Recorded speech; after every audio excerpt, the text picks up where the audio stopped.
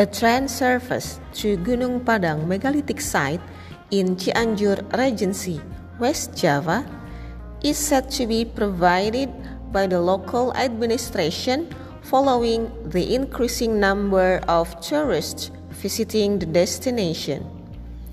We will increase the number of tourists to Gunung Padang by providing train that stops by at Lampegan Station.